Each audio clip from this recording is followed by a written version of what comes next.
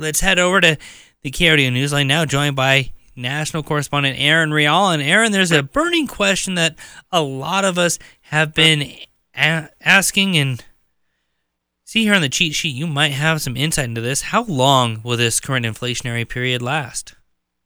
Oh boy, it really depends on which economist you ask. That's the big secret here. Some say that, this could be a blip. A lot of people are now saying we could be in an inflationary period for a decade, believe it or not. Yes, 10 years. So what we saw yesterday with the CPI numbers is that I love this quote. I heard it this morning, and I think it's brilliant, that the inflation numbers, they're a lot like a batch of cookies that are fresh from the oven, cooling, but still too hot to enjoy. So we have inflation at 6.4% in January. That's edging down from 6.5% in December. And that marks the seventh straight month of easing inflation since the June peak of 9.1%, which was the highest reading since 1981. This is a good thing. However, Tuesday's report also showed that shelter prices were up almost 8%. Gas rose 2.4%, natural gas utility prices up 6.7%, groceries up 11.3%, and then restaurant prices, and this is an important one because economists watch this as a signal for labor costs, those increased 8.2%. So now a lot of economists are saying this is not great, and frankly, you have 92 million people between the ages of 22 and 42, and they're all going to still spend their money on the necessities over the next 10 years, whether or not the stock market is good or bad.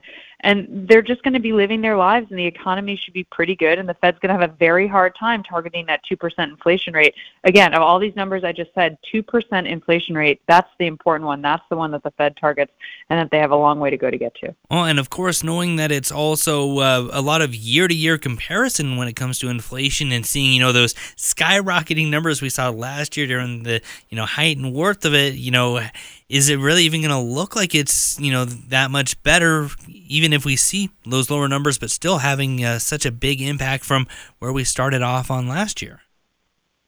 Exactly. And I think that we're going to definitely see another rate increase at the next March meeting. And is it going to have an impact?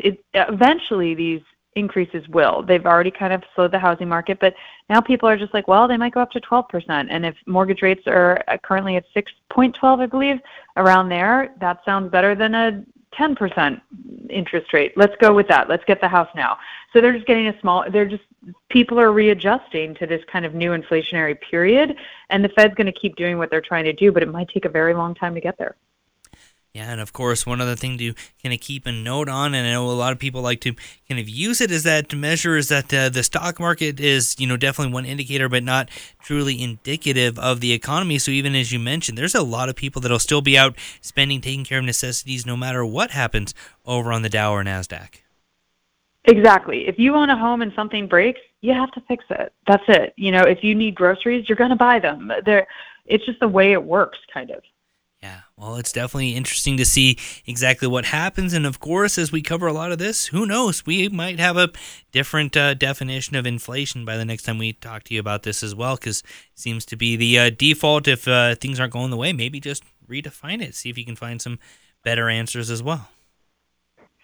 Yeah, exactly. Inflation isn't going anywhere, and I think we're just going to kind of get used to living in this new inflationary period for a while. All right. Well, Aaron Real, we appreciate the time and insight this morning. Thank you. Have a great day.